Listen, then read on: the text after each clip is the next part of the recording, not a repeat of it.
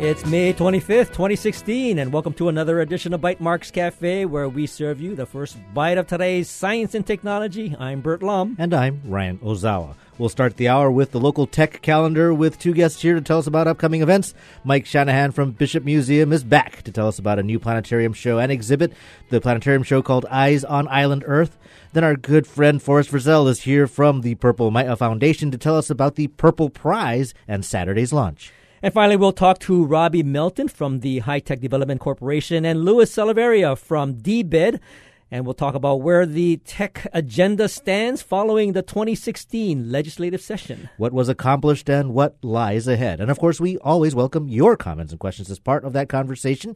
You can contact us by calling in or sending us a tweet after the break. And, of course, we wanted to do a quick mention. Wetware Wednesday is going on today at 6 o'clock. So, stick around the radio, listen to the show, and then after the show's done, you can head over to this place called Beer Lab. And, of course, that sounds pretty enticing to me, but I think the topic is pretty interesting as well. Yes, it's cyber infrastructure and water sustainability, and the featured speaker will be Gwen Jacobs, friend of Bert's, Director of Infrastructure and Information Technology over at the University of Hawaii.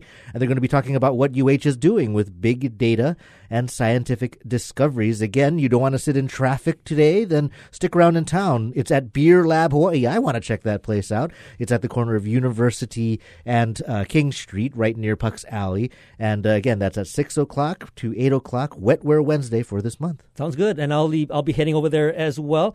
And, of course, moving on to the weekend, we wanted to welcome Mike Shanahan from the Bishop Museum, and he's here to tell us about the new Eyes on Island Earth show. Mike, welcome to Bytemarks Cafe. Great to be here as always, everybody. Welcome back. Now, there's a bunch of stuff going on at the museum. Why don't you start off with the new planetarium show?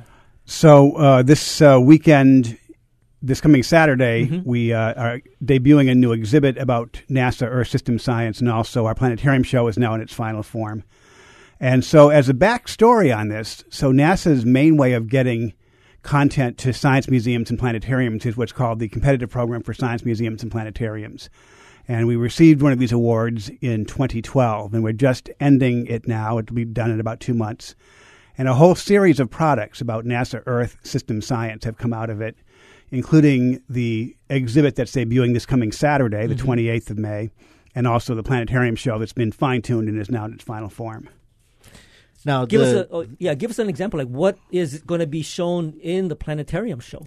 So the planetarium show is immersive, full-dome video. The grant was largely aimed at kids in grades 3 to 5, but we wanted the product, like all museum products, to work for all ages. So you actually have this kind of fanciful show where you have a talking satellite talking to a scientist here in Hawaii, where they discover ways in which NASA observes the Earth and also the Hawaiian Islands and helps us to understand the environment better. Now, in the planetarium, you have the Science on a Sphere. Is that incorporated into this presentation? I think that's one of the reasons why we got the grant. Great question. The thing is, we have NOAA's Science on a Sphere, which is just outside the planetarium. You wait for the planetarium by waiting in a line around the sphere. So it's an ideal circumstance to test out how the two mediums can enforce each other. So the show begins with a brief prelude on Science on a Sphere and then goes into the planetarium. The planetarium itself is in 2 parts. There's immersive video, and then we're very committed to doing live programming. So there's a live break where we teach the audience how they can actually go out and look at satellites in the nighttime sky. Now, this Science on a Sphere, you actually have a sphere that's kind of illuminated, and there is a projection system that gives it sort of life in terms of the show that it's projecting on that sphere itself. So it's actually the same technology we use inside the planetarium. It's full dome technology, but in this case it's 4 projectors covering a 6-foot diameter globe, as opposed to the 2 projectors inside the planetarium covering the dome of the planetarium. But the same basic idea, and very vivid, clear images of the Earth. And so we set up the show on the sphere beforehand, then headed into the planetarium. And then the sphere is in the center of a room. That's the planetarium lobby, and that's where our new exhibit, NASA's Earth Observing Mission, opens on this coming Saturday. So all the panels around the wall, they're devoted to a specific Now, I used to be a regular visitor when my kids were younger. I come by when I can still, and the planetarium wall had relatively straightforward sort of astronomy panels, but I didn't ever think of it as sort of a rotating exhibit space the same way, say, the main hall outside the next building over would be. So is that what this is doing? Yeah, so the NOAA grant that funded the installation of the Sphere 10 years ago also funded a climate change exhibit. We were pretty cutting edge for 10 years ago to do a climate change exhibit, very common now in museums. And so this is replacing that exhibit with an exhibit talking about NASA's satellites and how they observe the Earth. So it's kind of, I got to admit, I'm kind of a fan of the work of Richard Wagner, his idea of a complete artwork.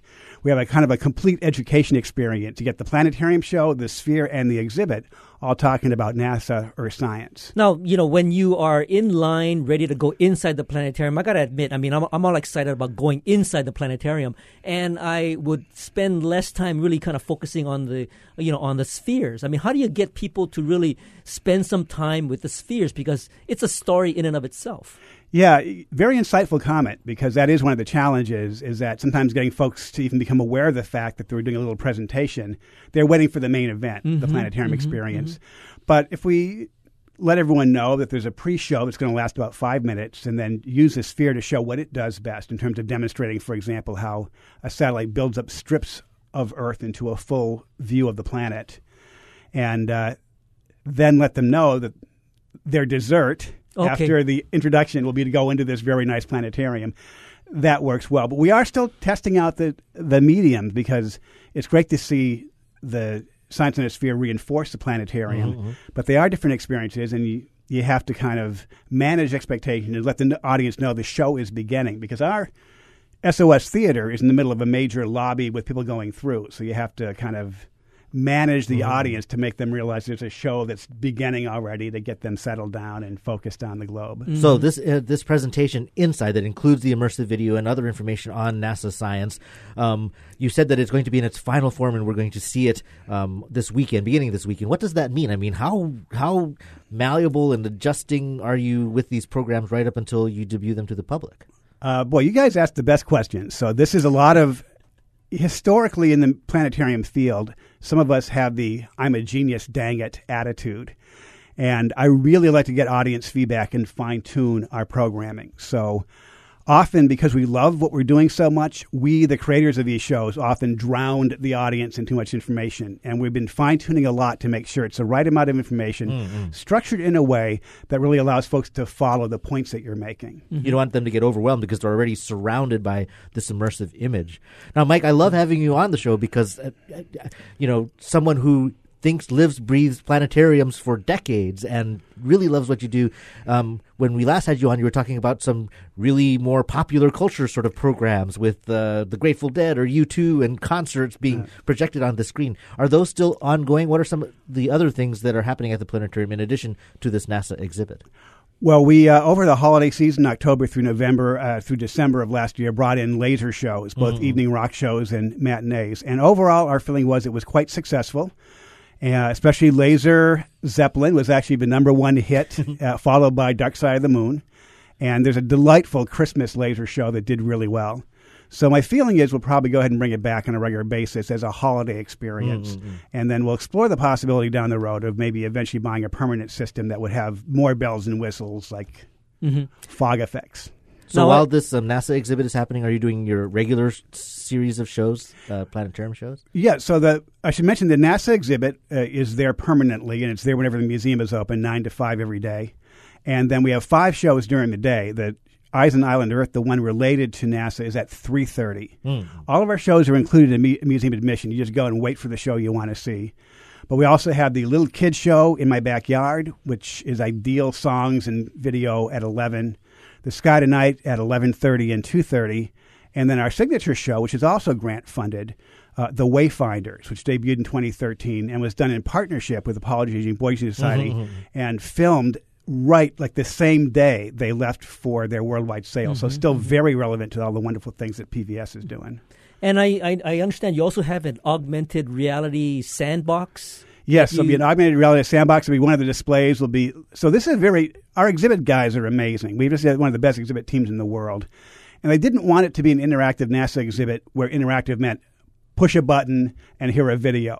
So every one of the components of the exhibit has a genuinely interactive piece, like a sandbox where you can create a landscape, and then video project, say, water flowing over the sandbox. We have the classic gravity well to demonstrate the fact that as you roll a ball in this gravity well, objects far from the center of the source of gravity move more slowly, and then they speed up as they get in close, much as satellites that are in low orbit go much more quickly around the Earth than those in high Earth orbit.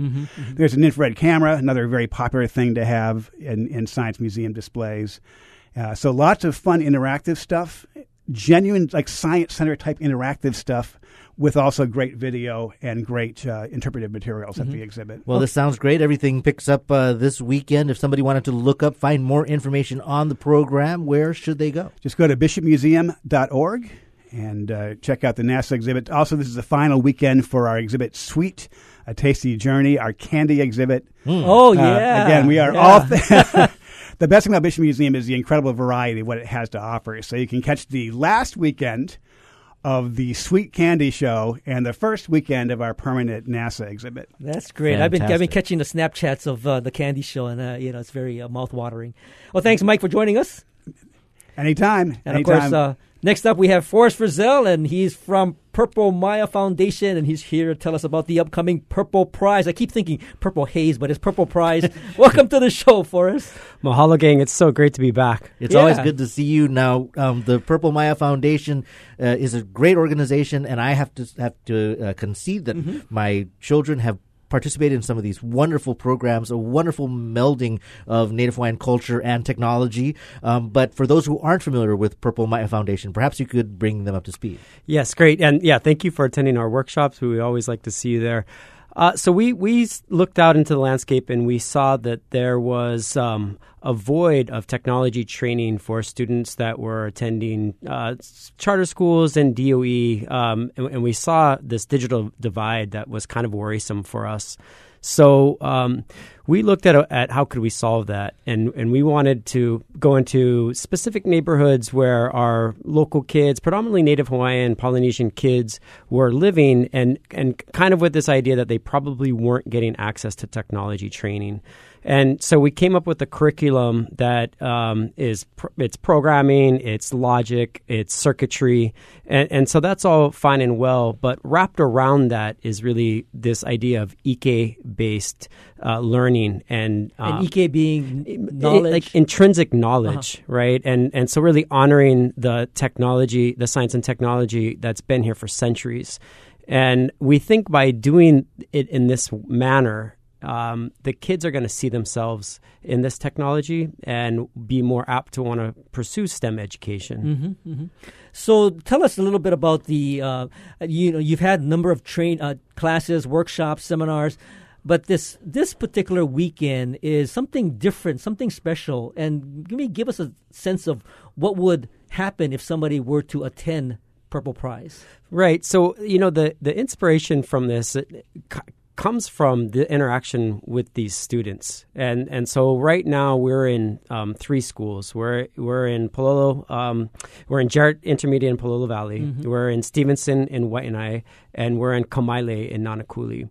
And we just wrapped up a pilot program in Maui with the organization called Hui Malama Learning Center, and the stories that have come out of these engagements where kids who technology, especially coding, was nowhere even anywhere near their thought process. And through this, we have kids telling us, I want to be a developer. This is what I want to do, making video games, making their first websites. And so we thought, well, how can we kind of take this a step further? And that's how we came up with the Purple Prize. And it's largely based on the idea, if you're familiar with the X Prize, so making things bold and audacious and trying to solve really large problems. But again, doing so under the guise of let's do this so that we're culturally aware and, again, paying homage to what's here and what's been here.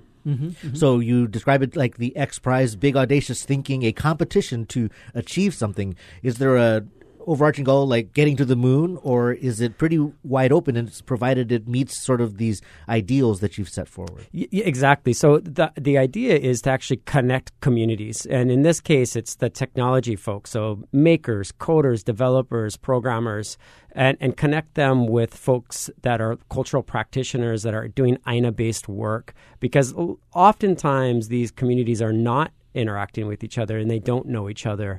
And so we think we pull them together and we can become audacious, and we could reach out and not so much look at solving the consumer problems, but solving doing healing and really community-based work. Mm-hmm. Now, typically when you go to a weekend event, and maybe it's more than a weekend, so I want you to explain that. But when you go to an event and it gets launched, there are some resources that people might be able to take advantage of and start to leverage as their toolkit to develop this idea. What are some of those resources that you might be providing? Right. So, we were very purposeful about the way we set up the agenda for Saturday. And the very first thing that we're going to do is actually we're going to get dirty. Mm-hmm. We're going to pull everybody into the lo'i, and we're going to work, and we're going to do that for about an hour and a half. And we think that through that we can start to break down some barriers. We can start to create these relationships, and then we'll move into a format where we'll have a little bit of keynote. We'll do some questions and answering. And then we're going to actually pull a page out of your book, Bert, and we're going to do kind of an unconference style workshop. Mm-hmm. We'll do that for a couple hours. And I mean, the idea is to pull the crowd. What are they thinking? What's on their mind? And because we don't want to necessarily lead the thought process through that. We want that to come from the people that are participating. Mm-hmm. Mm-hmm. Now, Kelsey Amos, one of the organizers, one of your fantastic instructors, she's here in the studio as well. I know that she gave an idea, one of the possible ideas. And I think when people are trying to wrap their mind about what could they work on as part of the Purple Prize, they might need an example. Could you share that? Yeah, we have a couple. One of them was based around the moon calendar. So there's been a lot of work that's been done to understand the Hawaiian moon calendar, and some of it sits out there. It's documented. Some of it's in people's minds. A lot of it is in the Hawaiian newspapers. So what if we were able to maybe create an app where people could be very interactive with this, start to jot down what they're seeing on a daily basis from an environmental standpoint, but even more also, how are you feeling on that day? And how does that align with what's happening with the moon calendar? And looking at trends over time. And so it's things like that. Now, that sounds great, and I am excited and would love to see the progress of any, let's say, prototype that might come out of this weekend. But as we all both know, the prototype is not the end game, right? I mean, so what is it that you would like to see post this weekend? So that's a great question. Generally, and we're refraining from really calling this a hackathon because that's not what it is. Generally, those code contests last 24, 48 hours, and then it's completed. We're actually allowing the whole summer to work on this. And we haven't set the final demo day date, but we're looking at towards the end of summer before school starts because we want students to participate. Mm-hmm. And the idea is that something is created that can be brought to market. And that will be part of the criteria is this something that will be used and useful? Now, do you have to be at this weekend event in order to be a part of the process that gets you to this demo day? Absolutely not. So there will be other workshops that might be available for people to participate in. Other workshops, and as an organization, we're making ourselves available to connect with people who can't make it on Saturday. Mm-hmm. But hopefully they can.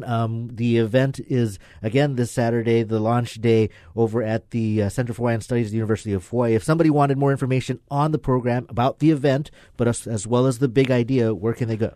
purpleprize.com. That is easy to remember. Purple Prize. Okay, I'm going to put that on the show notes.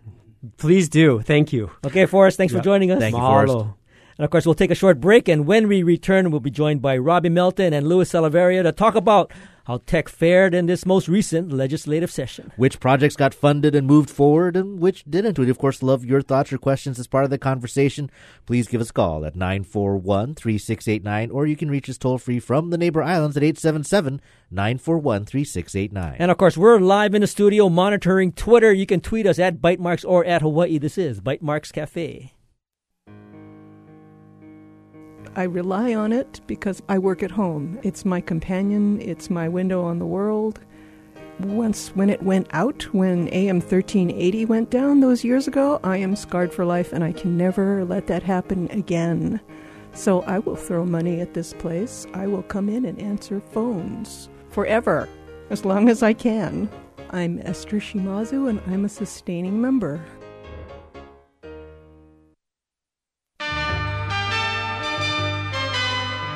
Each week, New Dimensions explores the social, political, scientific, environmental, and spiritual frontiers with some of today's foremost social innovators, thinkers, scientists, and creative artists.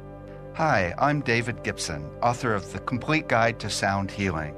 Next time on New Dimensions, I'll be talking about how sound affects us physically, mentally, emotionally, and spiritually. Sunday morning at 11.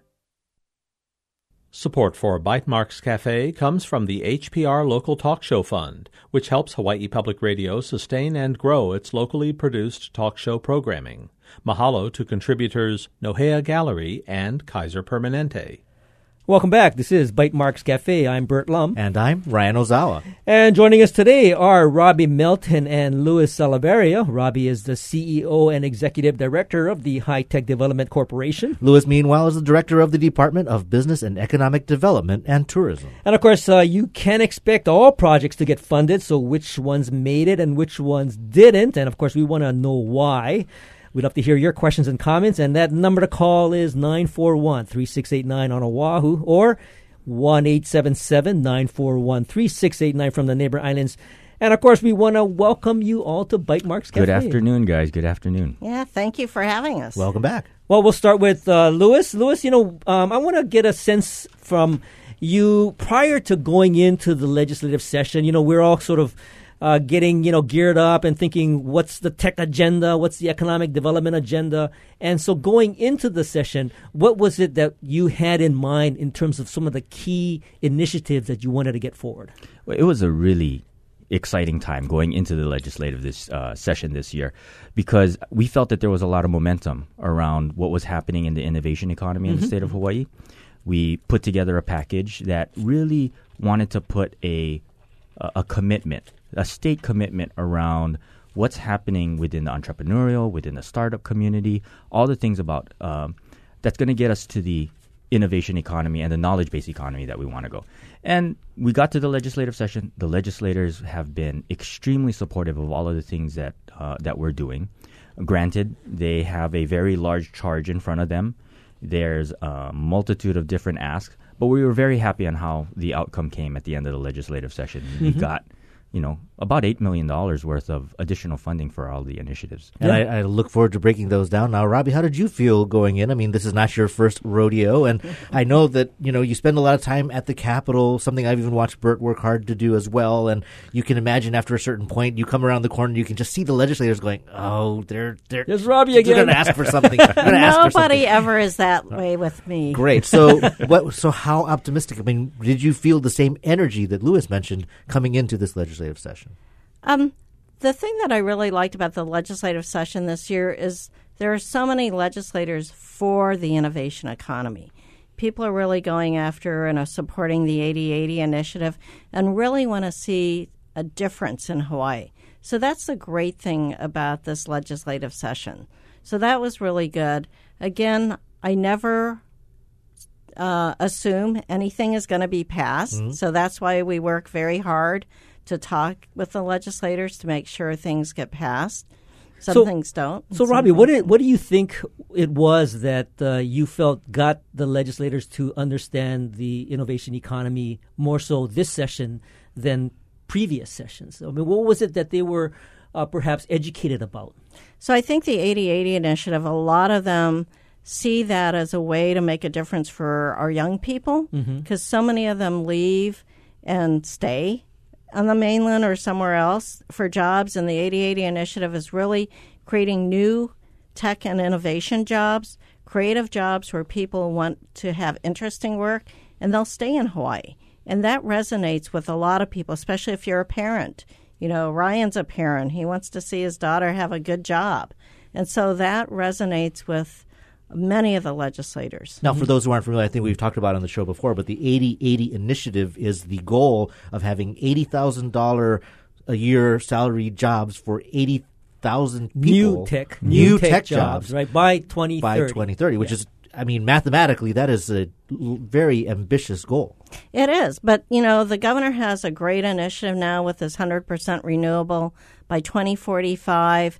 There's the 55 by 2020, which is to get 55% of the population having gone through graduation from a 4-year college.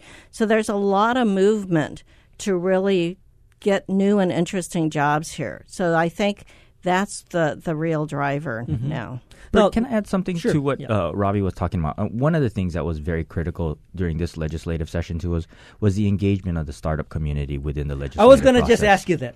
and I think in the past, yes, everybody is engaged, but this year there was a very concerted effort amongst everybody, and not everybody agrees on everything, but I think everybody agrees that we need to move Hawaii's economy forward. Well, so to that point, Louis, prior sessions during the summer months and going into fall, we're asking each other. I know Robbie and we've talked about it. Who speaks for the tech community and this innovation economy?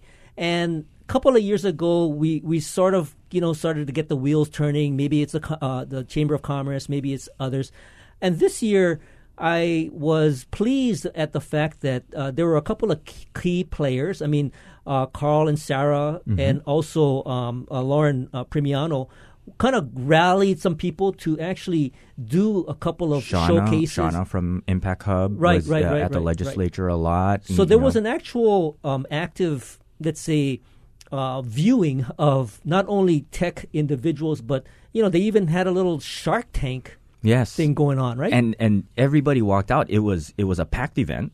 In one of the conference rooms at the legislature, we had legislators as the actual sharks, listening to how this whole process and everything that's so invigorating and so energizing about this community or this section of our economy, and people get it. And when you put a face to the effort, you see a whole bunch of activity and motivation come around, especially when it comes to funding these types of initiatives. Right. You can think of it intellectually or conceptually, but when you see the faces of the people that are doing it, that definitely changes the mindset. Now, Robbie, you're very busy, and in many ways, the HEDC does help represent the voice of the tech community. But there had been those conversations like, is there a singular voice? Is there a unified voice? The Hawaii Innovation Association, right? And prior to that was a Science and Technology Council. Right. But I feel, sort of building on what Bert said, is that there seemed to be more spontaneous, independent participation. Well, certainly there were some key players that were very present, but I started to see individual entrepreneurs, individual business people taking the time to go down, to testify, submit testimony, to meet with legislators. It seemed like a much more diverse representation. Would you agree? Yeah, I agree. And so that's what we've been trying to educate all our technology companies, is that it's not just submitting written testimony, but you need to be physically down there to talk with them. So we encourage them to visit all their legislators there. So there was a group of people, the Startup Paradise group, that actually physically went down there. But then we would call individual companies who wanted to make a difference, and they would take the time to go down there individually. And that's the key, is having companies go down so that they can see those companies and know that they really exist. Here's what we're doing, and really here's what our challenges are. Yes. And the legislature gets it, and they put a name to the face. And one of the things that we change the dynamic or the narrative around these things is to really put stories behind this innovation movement. And when we're talking about, whether it's a program that's going through the Energy Accelerator, for example, I always use the example of Scott Cooney and Pono Home, started fifth venture, fifth time doing something, finally came up with an idea that's working through, and then just signed a large contract. And so they get it now. That now they're seeing that, okay, this process is working. It's this new wave of how the economy, how the knowledge-based economy is really moving through Hawaii's ecosystem. It's real, and now you're starting to see effort. There's been a couple of companies that came out of Energy Accelerator. IBIS is also IBIS is one that's another getting one. a lot of attention. I use IBIS as that, Right. and the fact that they went in and engaged with the University of Hawaii and putting in their products within the Windward Community College, and engaging the student population in there too as well to actually start using their technology. Mm-hmm. I mean, this stuff, it permeates. It's Absolutely. I mean, viral. I like that you talked about stories, because a lot of times people think that the main ammunition for testimony for shifting public policy is numbers. And there's certainly going to be ongoing, and we've covered it on this show, efforts to quantify the level of success of our startup and innovation community, the number of jobs generated. And I'm imagining we're going to hear some of those numbers as well here. But it's also, I think, what we're stressing here is kind of the personal side, the human side, that this is someone who tried 5 times and failed, and that's very common in this this new economy, and is now finding traction, that it takes time, it takes patience, and it takes support. Yes, absolutely. And like they say, if you can't win with facts, win with emotion. And we did a lot of that this year. So, but we also provided the facts. We had a study, third-party study that was commissioned by HSDC, talking about the innovation economy in the state of Hawaii, which showed that for every dollar that the state invested in the innovation economy, it was leveraged 12 times over. That's something that the UHERO also put up some dashboards on, right? And that was the UHERO study that was commissioned that helped to validate some of the things that we're talking about. It created 158 jobs over the past 5 years. And these things, now you start to put a little bit of meat to the bone. And we're looking at a 5-year process that has been engaged and started over. And now you're starting to see the fruits of that labor really kind of come out in the community. Now, Robbie, in previous years, there was the sort of tech showcase where all the tech companies, you invited them over. They would line up the hallways at the Capitol with tables and demonstrations about their latest, let's say, project or a business venture. But that wasn't done this past year. I mean, any let's say comparisons on whether that was successful or not, and is it better to do what we did this year? So in the past years, that was called Entrepreneur Day, and so it was a variety. It wasn't just tech; it was every kind of entrepreneur you could ever imagine. And so I think it kind of got watered down because it's overwhelming. It's during legislative session. So you don't really, you see the stories and you see the people, but you don't understand the impact. So I think the one-on-ones are better. What we do at HDDC is we do an innovation crawl every December. So we invite legislators to come up, tour the incubator, meet the companies. They have one-on-one time, so they can spend a lot of time exploring the different types of technologies that we have, in our incubator. So I think that provides them a little bit more information than having this big fair that's overwhelming. Yeah, I think you hit it on the head. I mean, if you have a whole bunch of tables, it behooves the legislator to go and kind of find it out for themselves.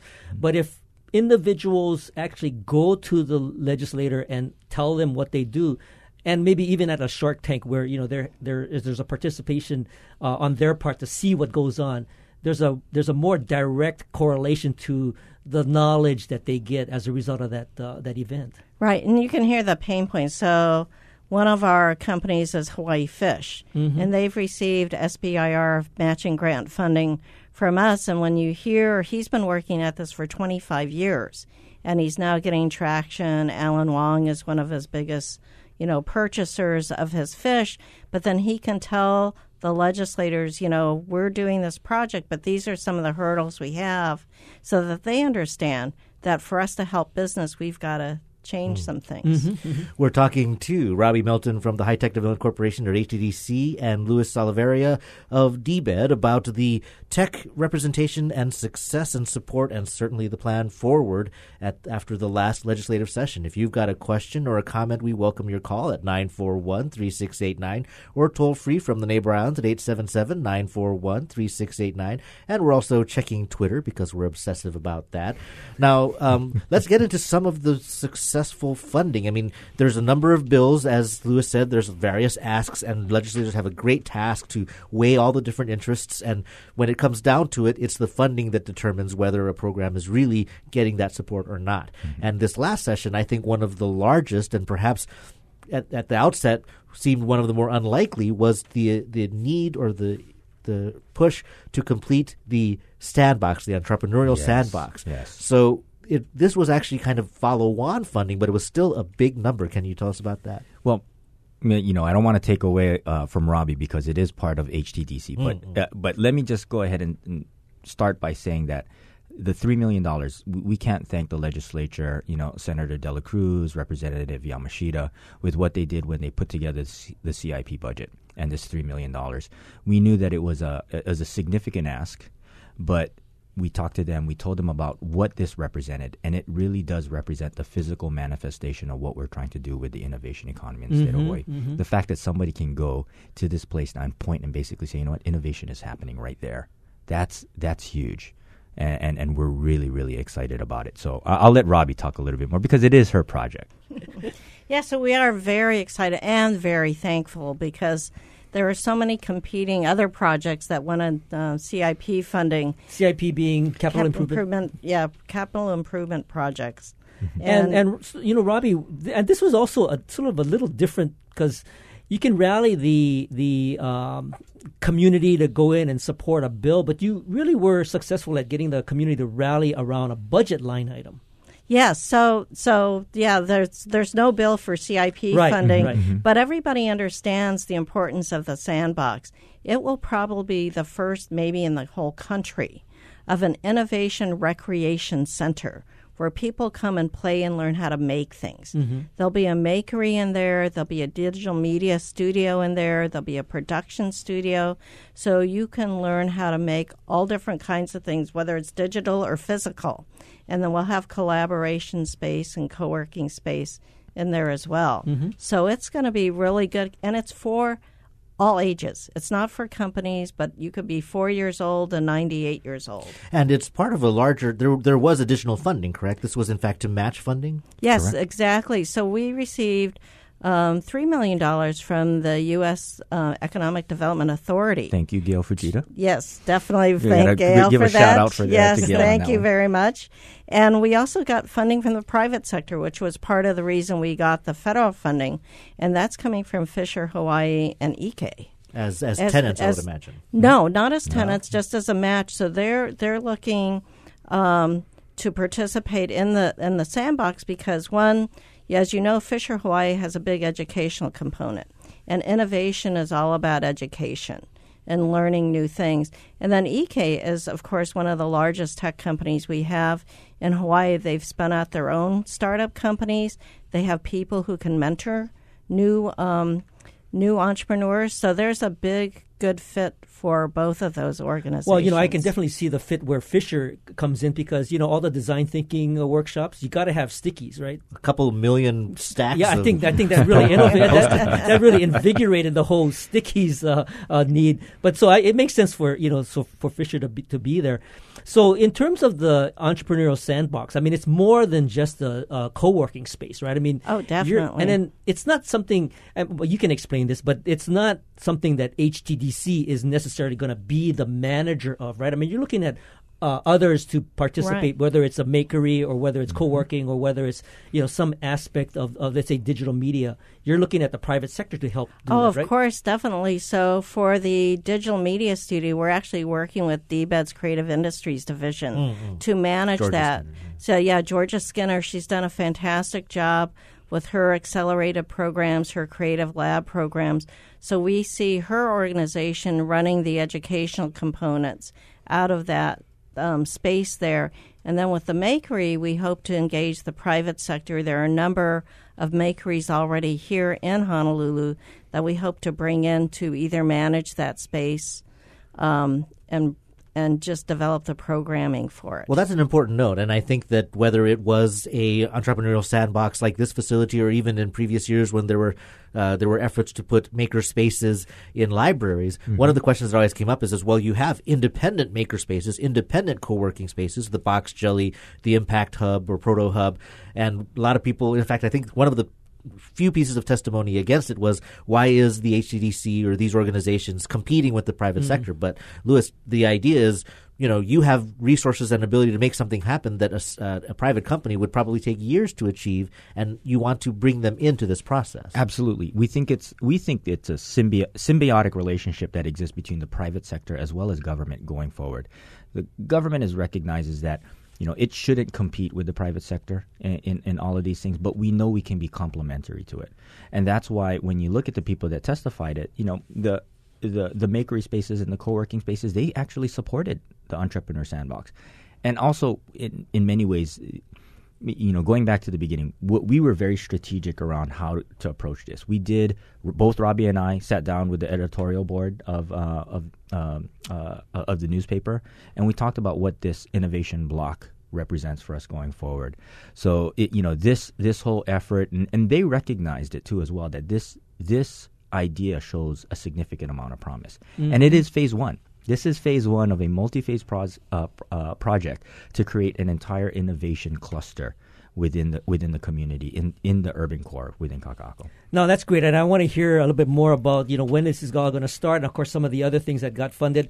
We want to hold that thought for right now. We want to take a quick break, and we'll continue our conversation with both Robbie Melton and Luis Salaverria about the tech agenda for the 2016 post-legislative session. We, of course, would welcome your comments as well. You can call 941-3689 or 877-941-3689 from the neighbor islands. You were listening to Bytemarks Cafe. On the next On Being, Rebecca Solnit. She's one of our great chroniclers of redemptive change inside histories we chart merely as disasters. I'm interested in what gives people that strength.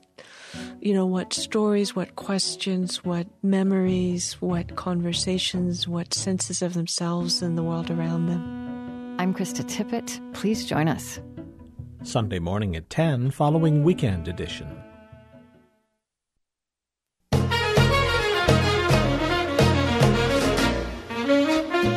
Hi, this is Ray Cruz inviting you to join me tonight from 8 to 10 for Latin Beat. I'll be playing classic Afro-Cuban Latin jazz, Latin big band classics, and share the latest releases in Latin jazz. That's Latin Beat tonight from 8 to 10 here on HPR2, member-supported Hawaii Public Radio. See you tonight. Support for Bytemarks Cafe comes from the HPR Local Talk Show Fund, which helps Hawaii Public Radio sustain and grow its locally produced talk show programming. Mahalo to contributors Straub Clinic and Hospital and Gourmet Events Hawaii. Welcome back. This is Bytemarks Cafe. I'm Bert Lum. And I'm Ryan Ozawa, and we're talking to Robbie Melton and Luis Salaverria about tech initiatives that were supported in the 2017 fiscal year. And, of course, you can give us a call here. That number is 941-3689 on Oahu or 877-941-3689 from the neighbor islands. And, of course, we're also monitoring Twitter, and we want to share this message that Shiloh sent in, and he says that Luis Salaverria is so dreamy. And, he's not only dreamy to hear, but he's very dreamy to look at. Hey, we do want to encourage the Twitter and the engagement of our listenership. So thank you again, Shiloh, for that feedback. Now, right before Robbie is good to look at. I was just going to say that about me. I am blushing. Very rarely does Robbie, a Filipino blush. we wanted to follow up a little bit more about the Entrepreneur Sandbox, and that is, now that you got your $3 million, give us an idea as to the timetable. Okay, so we are actually in the RFP process right now to look at getting a design and construction person or a company on board. Once that takes place, we hope to go into construction in 2017, early 2017. They estimate that they can build it, because it's only a 2-story building, 13,500 square feet, can be done in 10 months. And where exactly is this going to be? So it's going to be across the street from Jabson. So what's currently called Lot C in the Kaka'ako district. So it's going to be Mauka of Jabson? Mauka? No, it's Eva. Eva. It's on the same. It's on the Mackay side. Okay. Yeah. Yeah. Good. So right across there. So we're very excited about it. Now, Luis, there are some other things that got funded. I mean, tell us a little bit about the accelerator and the funding that was provided to high growth. I know it wasn't quite as much as we had hoped for. I think we were targeting like $5 million, but only $1 million. So tell us a little bit about the story behind that. Well, we were targeting $5 million, and it was to go down this path of creating a long-term commitment by the state in order to shore up continue to shore up the innovation economy that we're trying to build. And granted, that was a very, very big ask. $1 million is not chump change. Mm-hmm. It is $1 million that will allow us to continue to move forward, to create additional accelerator programs, continue to enhance the accelerator programs that we have right now. It came down to the end. I was actually really, really excited. There's a whole story around this whole thing where we had actually thought that they had closed the budget. In fact, I believe there was an article written by one of our local media saying, nope, the money didn't happen. And it was like an 11th hour, it reappeared. Through a lot of scuffed knees and begging and pleading, the legislature was able to find, again, thank you and props to Representative Luke and Senator Tokuda to be able to find the money in order to continue the program and the good work that's being done within the high growth program. Mm-hmm. So, I mean, it's not common for them to sort of go back to that after they essentially closed the books. It is not uncommon. They made me sit in the chair of honor, actually. The hot seat. The hot seat, and I didn't know what was happening. And when they came out and they announced it, you guys would have, if you could have only saw the grin on my face of actually being able to get that done. And it was through a lot of efforts from a lot of people. And just getting the message out, really getting the message out on how important this is, not for us, but really on what we're trying to do for the next generation and for what we believe that the economy of Hawaii is going towards. Now, Louis, I'm going to ask you something that you're going to have to do momentarily. I don't know if you'll be pleased to do this, but I want you to put the Carl Fuchs hat on and try to answer the question, what would you be doing with that $1 million in high growth? What would I be doing? I would really be engaging and actually starting up an accelerator around aerospace and robotics and UAVs. I think that there's a huge potential within that particular area, and Hawaii being identified as one of the areas, one of the 4 areas in the FAA tester areas. I think that there's major competitive advantage for Hawaii to go into that area and really engage and bring in the best and brightest and bring in some entrepreneurs and really create something that is going to be uniquely created, developed, and grown in the state of Hawaii. Now, Robbie, you've seen how the past funding has been deployed. So for those unfamiliar, what would you say are some of the success stories of the funding of that program? Of the high growth program? I think the accelerators have really made a difference in Hawaii. It's allowed people to get some additional funding. It's allowed them to get the coaching that Hawaii companies desperately need. I think coming in from being in another state where there's a lot of entrepreneurship, a lot of the Hawaii companies need the education. They need the hand-holding to really prove themselves worthy of outside funding. Mm-hmm.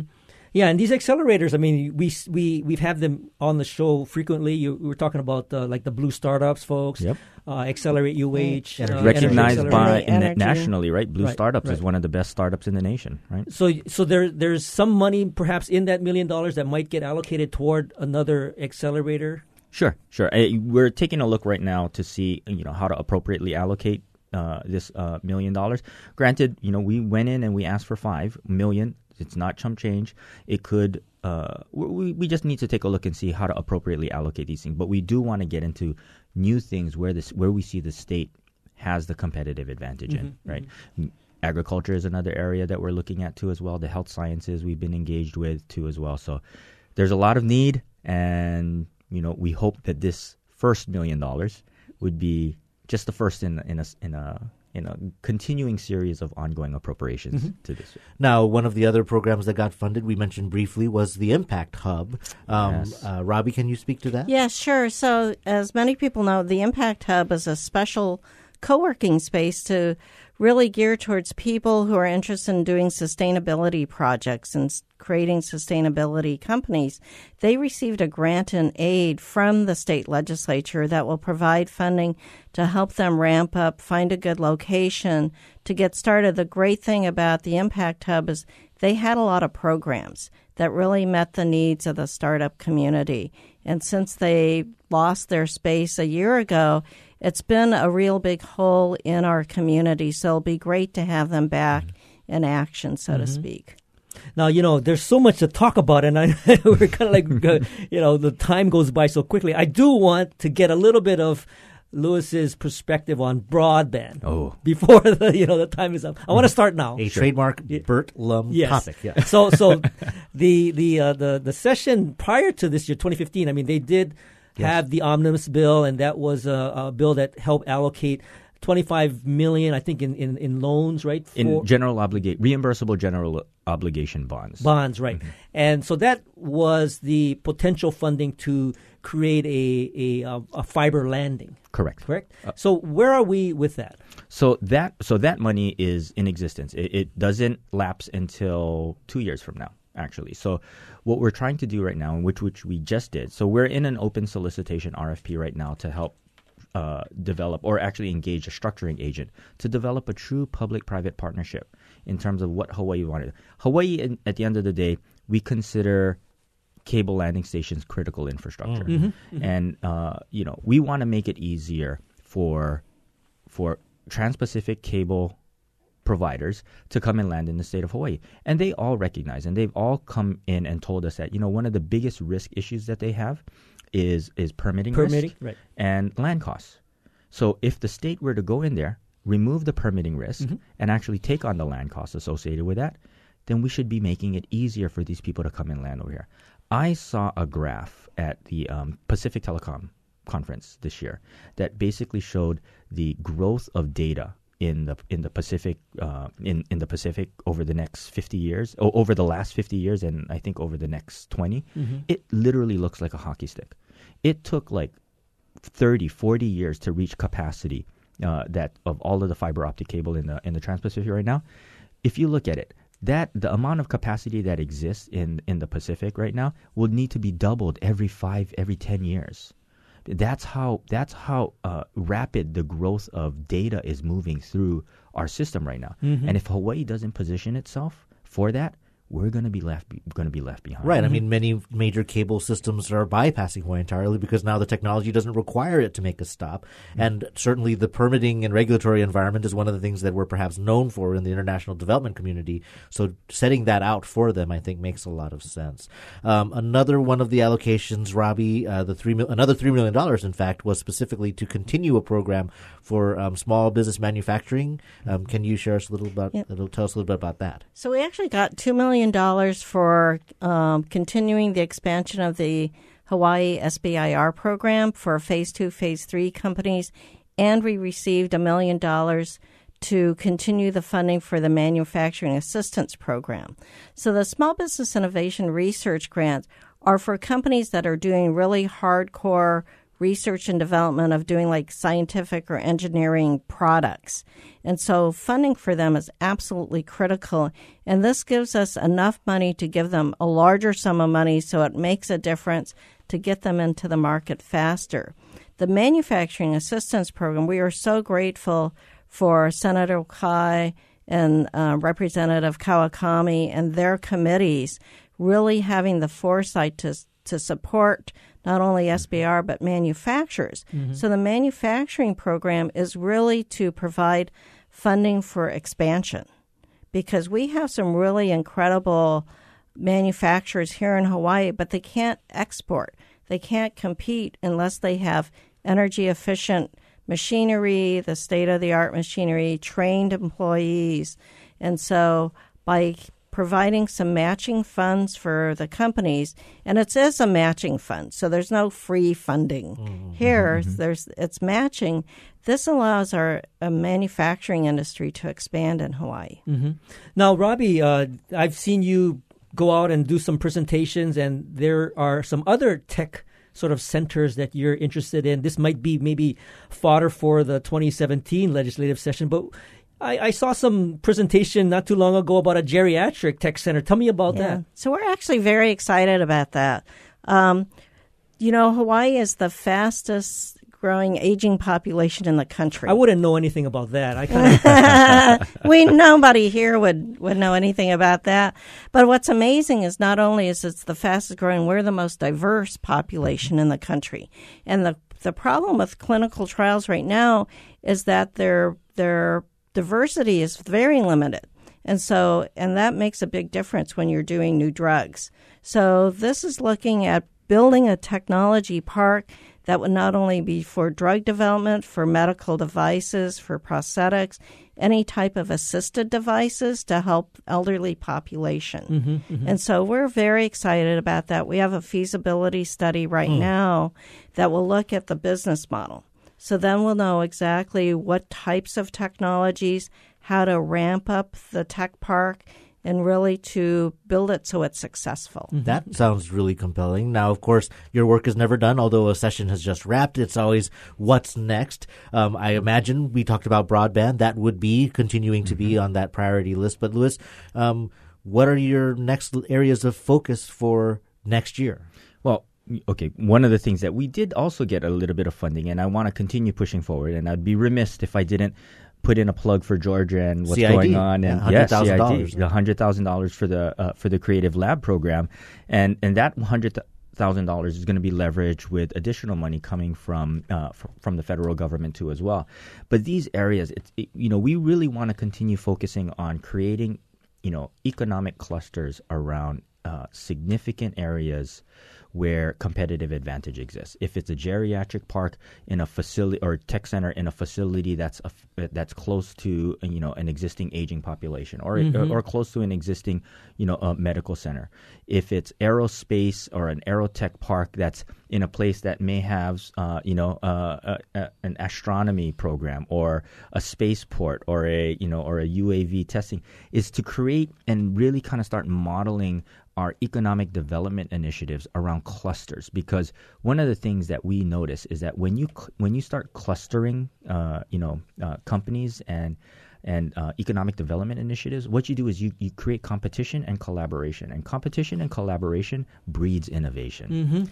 And that's one of the things that's really exciting about me. So if you look at some of the things that are happening with innovation and with tech, or with creative industries and with aerospace and with geriatric tech park, all of these different things, we're really trying to be very focused and strategic on how we implement and do those things going forward. Broadband, I'm still super high on broadband. I mean, this is, to me, it's going to be probably the one thing that takes up probably a significant amount of time for my tenure in this particular role. But shoring up this particular project, getting through the structuring agent, and actually getting us to create the cable landing stations and getting more trans-Pacific cable landings in the state of Hawaii.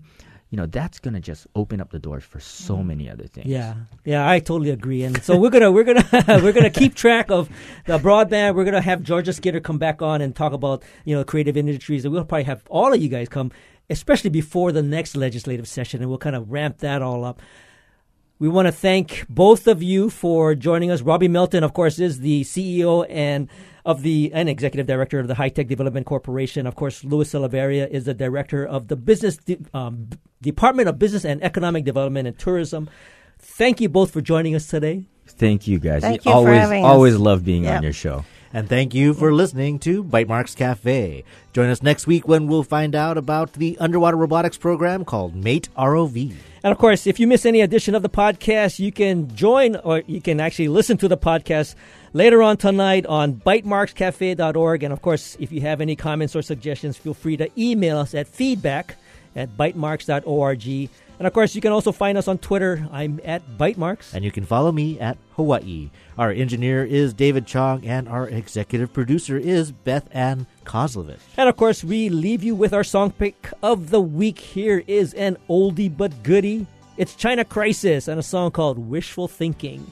See you next week on another edition of Bytemarks Cafe.